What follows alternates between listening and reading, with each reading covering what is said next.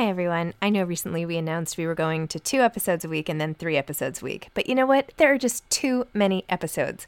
So we are going back to 5 episodes a week.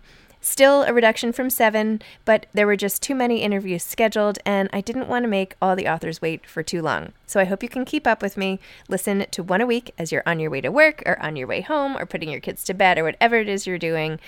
Moms Don't Have Time to Read Books, now 5 times a week. Hey, it's Danny Pellegrino from Everything Iconic. Ready to upgrade your style game without blowing your budget? Check out Quince. They've got all the good stuff, shirts and polos, activewear, and fine leather goods, all at 50 to 80% less than other high-end brands. And the best part? They're all about safe, ethical, and responsible manufacturing. Get that luxury vibe without the luxury price tag. Hit up quince.com/upgrade for free shipping and 365-day returns on your next order. That's quince.com/upgrade.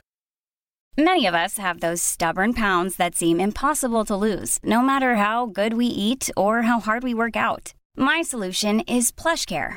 PlushCare is a leading telehealth provider with doctors who are there for you day and night to partner with you in your weight loss journey. They can prescribe FDA-approved weight loss medications like Wegovy and Zepbound for those who qualify. Plus, they accept most insurance plans. To get started, visit plushcare.com/weightloss. That's plushcare.com/weightloss. Hey, it's Ryan Reynolds, and I'm here with Keith, co-star of my upcoming film, If, only in theaters May 17th. Do you want to tell people the big news? All right, I'll do it. Sign up now and you'll get unlimited for $15 a month and 6 months of Paramount Plus Essential Plan on us. MintMobile.com/switch. Upfront payment of $45 equivalent to $15 per month. Unlimited over 40 gigabytes per month. Face lower speeds. Videos at 480p. Active Mint customers by 531.24 get 6 months of Paramount Plus Essential Plan. Auto renews after 6 months. Offer ends May 31st, 2024. Separate Paramount Plus registration required. Terms and conditions apply if rated PG. Hi, this is Zibby Owens, and you're listening to the award-winning podcast, Moms Don't Have Time to Read Books. And speaking of books, I have 2 of my own books coming out this spring and summer. Princess Charming is a picture book, which debuts on April 19th, and Bookends, a memoir of love, loss, and literature, comes out on July 1st, and it is truly a labor of love. I hope you'll pre-order, order, and join me on tour as I go across the country. You can find out more at zibbyowens.com or bookendsmemoir.com. And you can follow me on Instagram at zibbyowens because I always post about everything. Enjoy the show. Kelsey Chittick is the author of Second Half, Surviving Loss and Finding Meaning in the Missing. Kelsey is a writer, comedian, podcast host, and widow of NFL Super Bowl champion Nate Hobgood Chittick. Her memoir, Second Half, shows that life is worth living, all in, especially during tragedy. Over the past 14 years, she has performed stand-up comedy all over Los Angeles and speaks at events around the country. She is the co-creator of Keep On, an inspiring and humorous podcast that explores how our greatest obstacles turn out to be our greatest gifts. Although actually I don't think she's doing that one anymore because she is launching Moms Don't Have Time to Grieve. So that show is coming out very soon. Growing up in Florida, Kelsey was an accomplished student and athlete, an NCAA championship individual qualifier, and captain of the UNC women's swimming team. She was married, as I said, to Super Bowl champion Nate Hobgood Chittick. Follow her here, listen to our amazing episode, and you will see why at the end I was like, you have to host Moms Don't Have Time to Grieve. And stay tuned because that will be coming out soon. And that will be coming out soon on the Zcast network. Welcome, Kelsey. Thanks for coming on Moms Don't Have Time to Read Books. This is like my first in-person podcast, and I cannot tell you how long. It's an honor. I can't believe it worked out. I can't either. It's like meant to be. I wanted to meet you, and I was like, maybe one day I'll go visit my friends in New York, and I'll say, like, we should get coffee after we did the podcast. And then it was just the craziest thing when you said, well, wait, are you going to be in LA? Yeah. Like, life works out. I know. And I started your book, and I was like, I need to read every word of this book. I have to sit down and, like, take my time. Like, I need to know your whole story. I'm so glad because, first of all, as a book, this is one of the best grief-related books. If you want to know what it's like to have the most devastating loss ever and survive, like, this is the book. This is the book for anybody who thinks they can't move forward and doesn't know how they're going to do it. You did it. And you're here and you're talking about it. It's amazing. Thank you. That means a lot. Really and is. also, some people like don't realize how hard it is to write a book like this that makes it sound like you're just talking to a friend. It's really hard to pull this off and make it also a cohesive narrative that's like propulsive and everything. So anyway, those are my book things. That as a book itself, it's amazing, and now it makes you like fall in love with you as a person. Oh, thank you. So anyway, let me back up. Tell everybody what your book's about. Talk about what happened with Nate, if you don't mind. Sure. So I'll go back to the beginning. I mean, I had a really good, easy life for a long time. Really, really lucky to have a lot of love and resources growing up. And then I fast forward, swam in high school, ended up getting a scholarship at UNC Chapel Hill, and met this big, large, beefy football player from Allentown, Pennsylvania that was not at all on my list of who I thought I would marry. But we fell in love my sophomore year, and he ended up playing football in the NFL. He played for about 6 years on different teams. He won a Super Bowl. And then at some point, we moved out to El Segundo, California, because one of our good friends lived in Manhattan Beach. And we started what I thought was a pretty perfect life. We had 2 kids. We had a boy and a girl. He was a social worker for a while. He comes from a service family, and I worked, and we just built this life out here, and we loved it. A couple years, starting to maybe... By the way, not to interrupt, but the part about the vasectomy, I have to say... Murder him. Oh my gosh. You had the 2 kids, and you're so funny. This might be the funniest thing I've ever heard about, like, women's retribution, right? Of like, really, this is what I went through having kids? Like, you're going to complain for 2 seconds that you're going to have a vasectomy? Like, no. Right. I was like, this is such a badass woman. I love this chapter. Anyway. Oh, thank you. No, the vasectomy. Yeah, he was a baby. I think guys are in general. But I think the bigger you are, the more you can be a baby because people don't question it. So he really went for it. But we had a great life. But around 2015, and I know every mom is overwhelmed and stressed, but I had this like, this feeling of like something's off. And I couldn't put my finger on it. And I had anxiety, like I think every woman does. You just don't want anything to happen to your kids, and you've got too much going on. And I was going back and forth to the East Coast for work. And I wasn't right. And everyone's like, you have everything you want. My kids were like 6 and 8. And we had a really good life. But I just was like, something was telling me, like, you need to dig into the spiritual side of your life. You need to kind of buckle down and get some tools because you aren't well. I would wake up in the middle of the night screaming for him. And I just was like, am I unraveling? Like, am I that like 38-year-old weirdo that's just like going to have to be put away for a bit? And so I kind of went on a spiritual journey for about 2 years, reading a lot of Buddhist books and just putting together a meditation practice. And at some point, we went to New York for a 40th birthday party of one of my girlfriends, and I had this like massive panic attack. That was the scariest thing I've ever had. And I remember I had read this book called Code of the Extraordinary Mind, and through 1,000 different things, I got invited to this trip in Jamaica. And my friend was able to get us to go, and we were going to go on this spiritual retreat and kind of just dig into life and who we wanted to be and what we needed to like release. But this panic attack was all around that. Like, I didn't want to leave my family. And my husband at the time was like, listen, you have been crazy for a couple years. Like, I don't know what you're so worried about. Everything is okay. It will always be okay. You have to go to Jamaica. You need to be courageous. You can't just sit here and like try to keep everything together. And so on November 8th, I headed to this spiritual retreat. First time I'd ever left the country, and never left my kids and my husband for sure. And I had the most amazing 3 days of my life. I remember when I landed, it was like something shifted, like my whole world shifted, and I was present and all the anxiety had gone away. And I just learned from great speakers and did great, exercises, did Wim Hof and Stephen Kotler, and like just amazing things. And then the last day, I always cry at this part, but the last day I got a call. We were about to go on this like last venture out on a boat. And one of my friends called and said, hey, listen, don't worry about it. Nate took the kids to Sky Zone, which is a trampoline park. And I was like, who the hell takes their kids to Sky Zone if there's not a birthday party? Like, nobody wants to, it's like Chuck E. Cheese, right?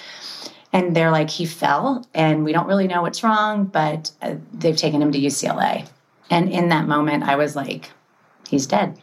But my friends were like, there's nothing wrong. He's fine. Just like go on the boat. And I was like, no way. So long story short, I ended up getting on the last plane in the last seat back to the United States. But on the cab ride from the hotel to the airport, my mom called, and she handed the ER doctor her cell phone. And he said, I'm so sorry. We tried for 50 minutes to bring your husband back, but he just didn't make it. And he was 42, and he just jumped twice and died in front of my kids. Oh. Kelsey. Which is super dramatic, but I try to laugh about it because it's so ridiculously awful. And I do feel I did stand up for a comedy for a long time. So I do feel like Nate left me with like a lot of punchlines just to be kind because it's so ridiculous. It's so ridiculous. It's so awful. And so awful. The way you wrote about it too, like the way that the day unraveled for you and your friends with your wet bathing suits in the cab, like on the plane and finding out. And I don't know, and then having to take the flight and even how you talk about how your memory has blocked out so much of that day and people weren't helping you and you were like vomiting and like. It's funny. I always, I think of myself as a helpful person, but I know many times I've walked past people that are like, look upset or something. And now I never do because I don't think we realize that we can help strangers more than we think. We always think like, oh, I won't get involved. But yeah, when I was on the plane and I knew he was gone, it was a long flight back. Oh my gosh. And to California from Jamaica. That was like, holy, and you had to go through Texas or something. Yeah. I'm like, oh my God. I had a layover. Yeah. Yeah. It was the most surreal experience for me of my life, that entire plane ride. Cause it was weird. I got these 9 hours to kind of really go through horrible trauma, horrible shock. And I think you read the story about the woman on the plane. Yeah, the angel. Yeah. So I had this beautiful woman at some point. Nobody was helping me. And I get it because I think sometimes people just act a fool on a plane or they're drunk or nobody wants to help them. They're just like, Lord, please let this crazy person sitting next to me like calm down or pass out. But this beautiful Jamaican woman stood up when the seatbelt light went off and she put her hand on my shoulder and her hand on my forehead. And she said, baby girl, I don't know what you're going through or what awaits you on the other side of this plane, but so many of us are praying for you and so many people are thinking about you and God is with you. And I need you to slow your breathing down, baby girl. And I need you to figure out what you're going to do when this plane lands. And then the last thing she said is, you're stronger than you think. I mean, if that isn't an angel. Oh my gosh. So the plane ride was this like almost cocoon phase of, wait a minute, did this just happen? And I was going to tell my kids. So they knew that he had fallen, but they had moved them out of the room pretty quickly. And so they kept FaceTiming me, like when I was in Texas, like, Mom, Dad's okay, right? And I mean, what are you going to say? So I said, he's not doing great, but we'll figure it out when I get there. I'm so sorry I'm not there. And that was like the worst day ever. Oh my gosh. I'm so sorry. I know we were just talking about how I'm so sorry. It's such a pathetic thing. Like there's until we find something better. Yeah. We'll use it. Oh my gosh. So in the book, you not only write about you have like, first of all, the play-by-play of everything that happens next and who came in to help. And like, how did you remember? You weren't writing it at the time. Yeah. You were writing it? I journaled every day. Okay.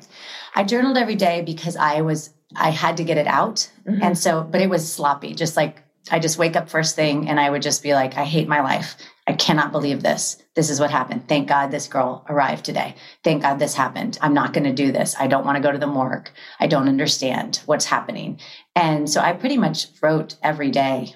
Wow. Most of it, most of the time. I'm glad you did because you're like in it with you, right? There's no way you would remember any of this. No way. Or you would revise it in your mind or you'd have it. It would look less. It would either look too shiny or not. I think too, I've spent my whole life trying to be successful and liked and approved of. And this was the first time in my life I didn't give a shit what people thought. Mm-hmm. And I was like, this book is for me to remember what we made it through and for my kids and my grandkids to know the story of us. And so I always say it's like the first authentic thing I've ever done that wasn't underneath the guise of wanting approval. Mm-hmm. Like, so I think what happens with this book is it's really just me telling the story without any worry about how it's perceived. Wow. Which was refreshing. I mean, some of the stuff that you talk about too is like, I feel like it's stuff that people might want to edit out, right? Or like, it's particularly, but so important for other people to hear because people think it anyway. Like when you were all the nights where you were all like howling and not sure you'd get through the nights and oh my God, the way you even wrote about it. But when you got to a point where you're like, you know what, I think I'm just going to like kill myself and my kids. And you're like, well, how much Motrin can they drink? They're not going to want to finish that. I could just hear it because I could like see myself making the same things, right? Like, how are you really? I don't really like guns. That's not going to work.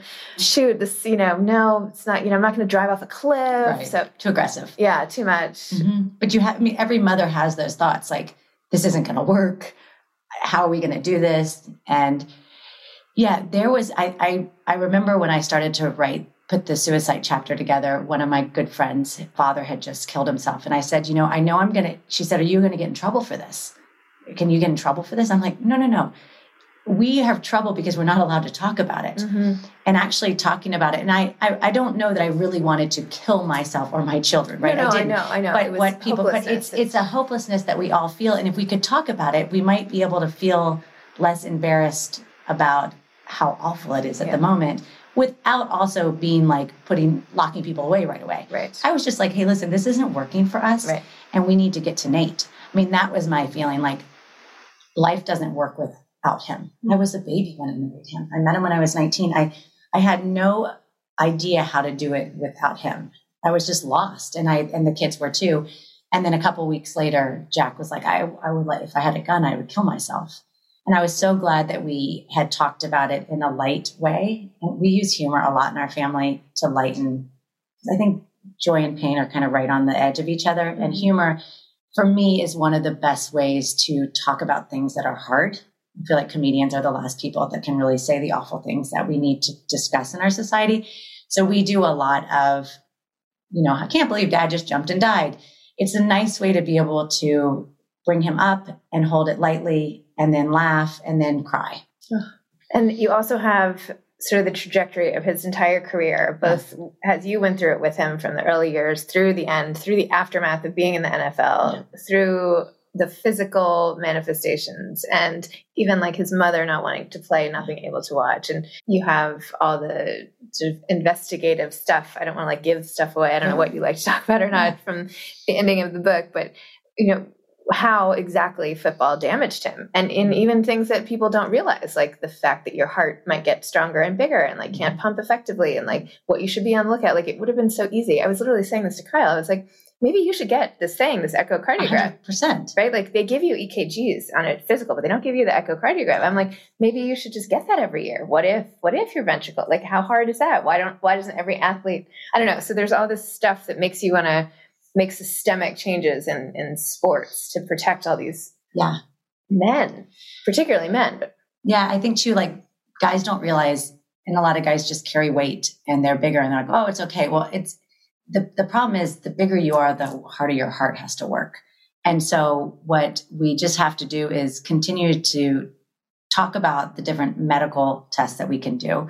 I think what happens is in our society, we have a lot of like parameters. So nobody tested Nate. No one did an echo because he was 42. Mm-hmm. You don't do an echo till you're 45. So there's all these rules. But I think with football players, and I was just talking to your husband about this, I am torn because, the Super Bowl was so fun just now. And obviously Nate won with the Rams in 99. And it was like a very emotional, cool day. But there's a really big price that people are paying for the joy of this sport. And maybe that's just how life is. Maybe there are trade-offs. I would never let my kid play, ever. I'm not going to say that I don't think there should be football, because I do see so much joy and I've met so many amazing people and it's been my whole life. But what I will stand behind firmly is kids do not need to be in helmets. They just don't. They can play flag football all the way through till at least they're 16, 17. But we have this culture of people putting little people who don't even know how to like do math, and we're banging their brains and they're doing Pop Warner and they're out there. Anything that has head-to-head collisions, I just don't know that we need to do that. I think moms should kind of stand up and go, hey guys, you can play in college if you sign off. And the sign off would be like, let you meet some people that have CTE. Let you meet some people that are really sick after playing football, and that you don't see them. You only see like the guys that are on TV and the guys that have a lot of money, but there's a lot of people that played 4, 5, 6 years that aren't well. And I know, because I talk to them all the time. So I don't have an answer. Some of the best men I know played football, and some of the men that are hurting the most played football. I don't have an answer, but I do say, like, try to keep your kids out of helmets. I feel like my son actually plays 3 sports, all of which require helmets. But it's not head to head. What's lacrosse? He's playing lacrosse and hockey and football. I know. I debate it too, because I feel like I'm like, people look at me like, what, you're letting your son play football? And I'm like, well, I love it. I know. But I don't know. I feel like his position's okay, or I don't know. I make all these excuses. Here's the thing too. There are a lot of men. He's also not going to college. Do you know? You're right. He's not going to the NFL. Like 100%.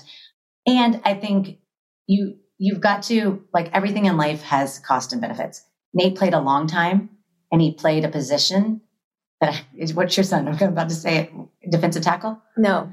Yeah. That you don't, and again, I'm nothing, everybody. I don't know. I'm just saying personally, don't want people on the line that are doing this all day. Yeah. And now I think too, Nate played 20 years ago, and they were to do the drills where you drop down, bang each other and then drop, like gladiators. None of that is allowed anymore. So they have changed things. People are very aware. The Concussion Legacy Foundation is trying to get even football players, or John Elway, they're saying, like, look at me, I'm not well. Yeah. Keep these kids out of helmets as long as they can. How old's your son? He's 14 and a half. Okay. So he's not 8. 15. No, he's not 8. Yeah. I mean, I think 14, like 9th grade. He'll play a couple of years. Yeah. Don't worry. Listen, I'm torn too. And my son just said no, but I think partly my son didn't even want to. You have a lot of. Yeah. It's loaded for us. Yeah. It's loaded for us. Oh my gosh. Hiring for your small business? If you're not looking for professionals on LinkedIn, you're looking in the wrong place. That's like looking for your car keys in a fish tank.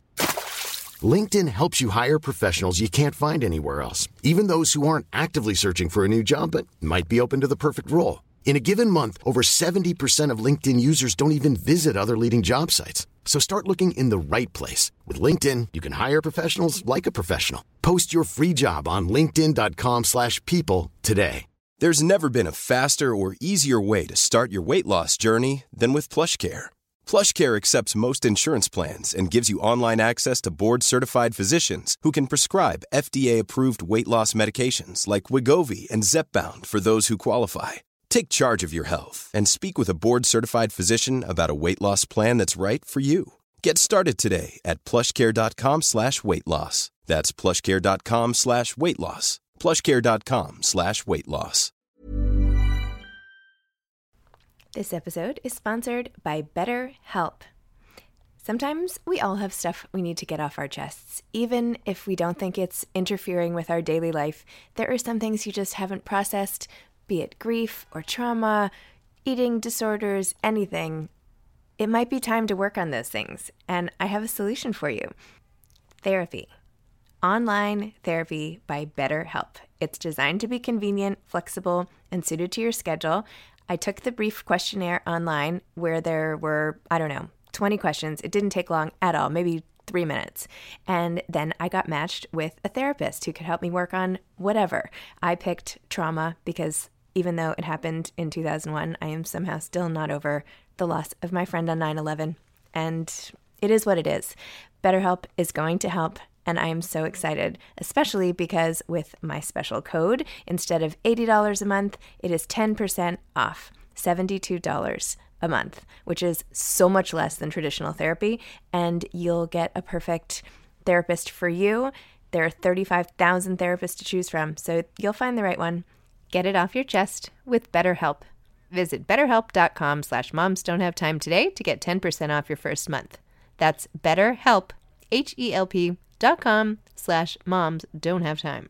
So back to some of the other stuff in the book too, is like the power of your friends and your family, your girlfriends, your friend Michelle, like all these people who showed up for you, not just in the beginning, but over and over and over again. Your aunt, your like your support system, and how you were just like, yes, I need it. Yes, I'm taking this help. I'm in it. Tell me about that and like how you feel about it now. Like even from the people in your community, in your neighborhood who were like, yeah, just you feel safe sleeping here, come on over. Yeah. Your people. I mean, a lot of that, it was my husband. He was the kindest, most present human being I've ever met. Like he was different. And sometimes I think those people go early. He was not a typical football player. He was not a typical man, father, or husband. And he had a whole dark side too. When he was in college, he was a crazy and a partier. But once he had kids, he really had this desire to just listen to people. Like whoever was in front of him was the most important thing in the world. And so when you were around him, you felt so seen and so loved and so valued. And he just was an encourager of everyone, from the garbage man to the dry cleaner to the mayor. He had time for everybody. And it was so cool. I was so proud to be his wife because I'm not like that. I'm selfish. I'm self-consumed. I like to relax. I get annoyed with people. And he just is love. And so when he died, the outpouring of support for us was enormous. So a lot of that was just the goodness of his heart. And then I luckily, and we just talked about this, I grew up on the East Coast where friendships are long and deep. I live in LA now. It's such a different vibe. I love it out here so much, but there is something about growing up. And actually in my town, we have that because it's like a little enclave that feels a little bit East Coasty. But those girls have been with me since I was like 3 or 4. And we grew up together. We know everybody's dirty secrets. We know everyone's family drama.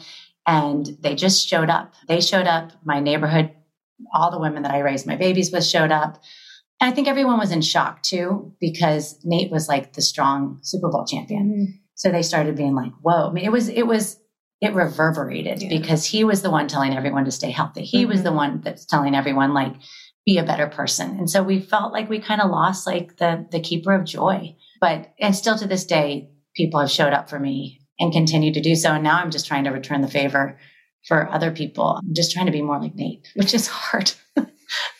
The way you talked about having to parent through grief too, you're like, I didn't get to just like pick up and go to a retreat for like 2 months. Eat, pray, love. What did you say? I want to go have sex with a stranger. You're like, that would be nice. When do I get to have sex with a stranger? You're like, it's not eat, pray, love. It's like cook, go to school. Cry, carpool. Cook, cry, carpool. Did you think about naming the book that? I did, but then I was like, I don't want it to just be that. But I do love that idea that like, here's the good part about grief with the children. You have to keep going. Yeah. The bad part about grief with children is you have to keep going. It is so physical, or at least sudden death for me was so physically, I don't even know the word. I was so tired physically. The kids were little still, 9 and 12. I mean, they felt little still. And so I don't know. I always think that there's some grief books they're hard to read because it's either, for me, it was either like, you can be in your grief forever. And I'm like, who has time for that? Like, I want to have a happy life. I want my kids to have a joyful life. I don't want this to define us. And every person that I talk to that lost a parent, like in the 50s or like a generation before us, every one of them was like, I just wish the parent that had stayed alive had been joyful. Like, I didn't just lose my dad, I lost my mom too. Right. I didn't just lose my dad, but my mom, but my dad couldn't function. So I was very early on committed to being like, oh, no. We are going to have a joyful life. I have no clue how, and I'm going to be happy. And we're all going to thrive, and Nate's going to come back in our life in some way. I haven't found him yet, but we are going to do this for him. He worked too hard. He was too good.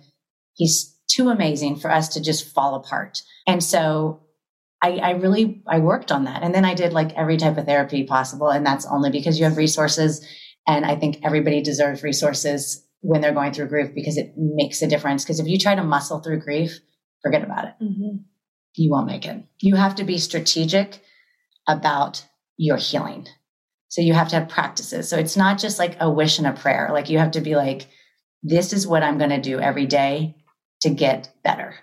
And I think for me, meditation and writing was it. And it's not a choice. You don't get to be like, I don't know if I want to meditate today. It's like, sit down. And so for a while, I would just sit almost maybe an hour a day. And again, that's a luxury, but I would do 20 minutes or in the car. Just watching your brain tell stories about how you got screwed, or this isn't fair, or why did it happen? And you have to be like, nope. Like, come back to this moment right now. We're okay. The kids are okay. We're at school. We're alive. Do I feel sad? Yes. Is life sad completely? No.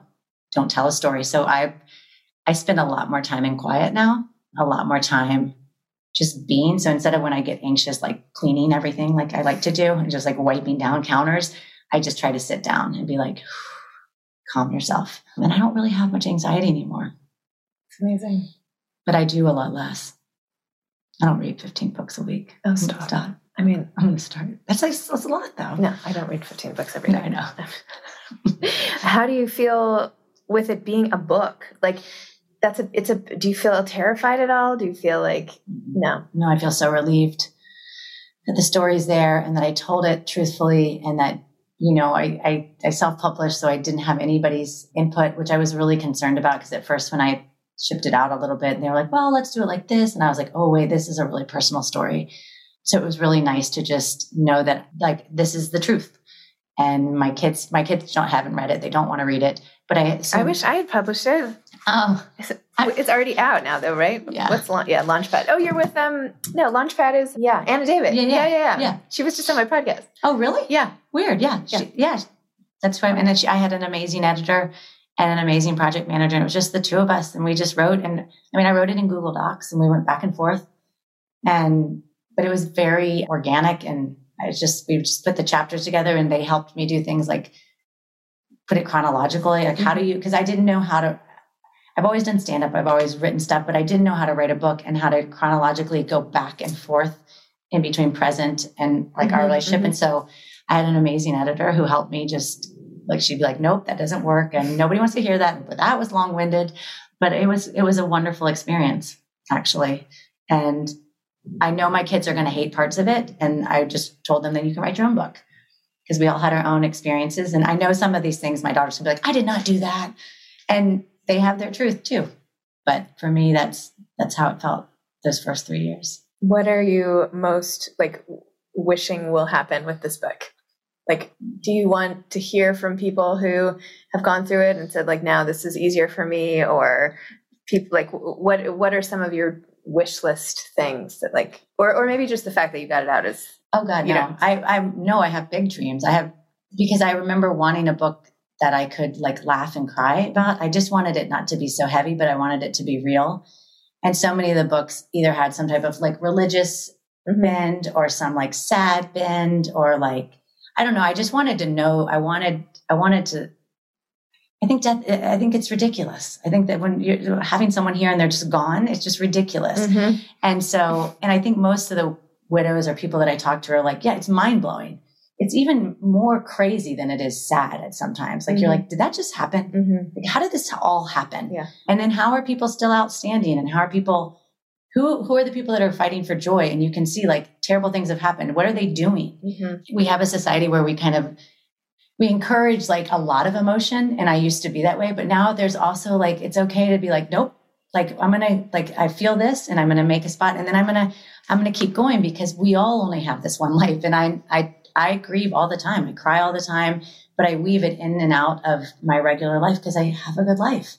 And I don't want this to be my only story. So I hope the book, I would love to talk about it. I love to talk to people about it. I like to and everyone's lost someone. And I think especially the last 2 years with COVID, grief is a topic at hand. And we are realizing we don't really know how to do that in this country. And our generation didn't really lose that many people. The other generations had wars and people got sick. And now we've had this like 50 years of a lot of us not having personal grief or sudden death.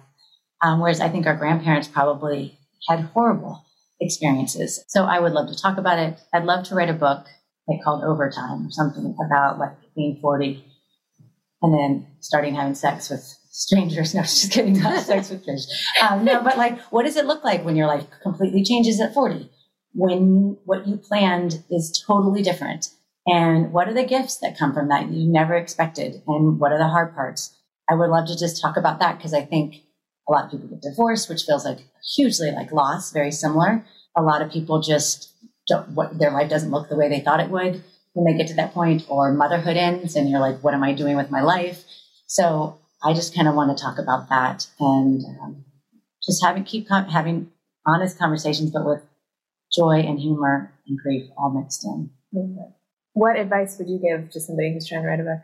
Oh God, I don't have any advice. Just write. I mean, I hate when people say that because now, I think just don't try to do it for anybody else. I know that's really hard. If you're an author and that's your business, I guess you have to try to write a good book. But I feel like trying to write a good book is the problem, right? Just write the book. And I also think what I learned is the editing process is the most beautiful thing. So just get it down. And if I'm going to tell a terrible secret, but a lot of this, I walked a lot after he died, but I would dictate it into my phone and then copy it into Google Docs. And then I would have the story down without having to type it. And then I could go back and start to really take out the words, but I didn't have to sit at the computer and just come up with something. I could just like I do better when I'm moving. And part of being a writer is hard because you're stationary. So how do we kind of get our bodies moving? And so with iPhones now, it's really easy to dictate in whole ideas, and comics do this all the time. But write your chapter on a walk and then you'll look at it and be like, 80% of that is garbage, but that right there, I'm going to build on that. And then you have your work for the week, I love that. That's great. Amazing. Any books that you feel like helped you through so much that you would? I mean, Untethered Soul when things fall apart, home with God. I mean, I went on a spiritual, religious journey. I wanted to know what every different, I just think there's so many different things you can pull from and create whatever, works best for you. I'm trying to think what else. There's a spiritual solution to every problem. Those are probably, and I still go back to those. So people who now hopefully have all fallen in love with you also hearing the story and want to support you and help or do whatever, and where can they find you? What would be most useful to you? Yep. My website is www.secondhalfbook.com. You can buy it on Amazon. You can buy it on Barnes & Noble. You can buy it at Pages in Manhattan Beach. There you go. Yeah. Amazing. All right. Thank you so much. Thank you for having me. Thanks for doing this in person. So great. So great. Thanks for listening to this episode of Moms Don't Have Time to Read Books. Don't forget to follow me on Instagram at Zibby Owens and at Moms Don't Have Time to Read Books. Also sign up for my newsletter at zibbyowens.com and sign up for my virtual book club and meet lots of authors on Zoom every other week. Thanks so much to Steve and Ryan at Texture Sound for the sound editing. And thank you to Morning Moon Productions for providing this fantastic intro and outro music.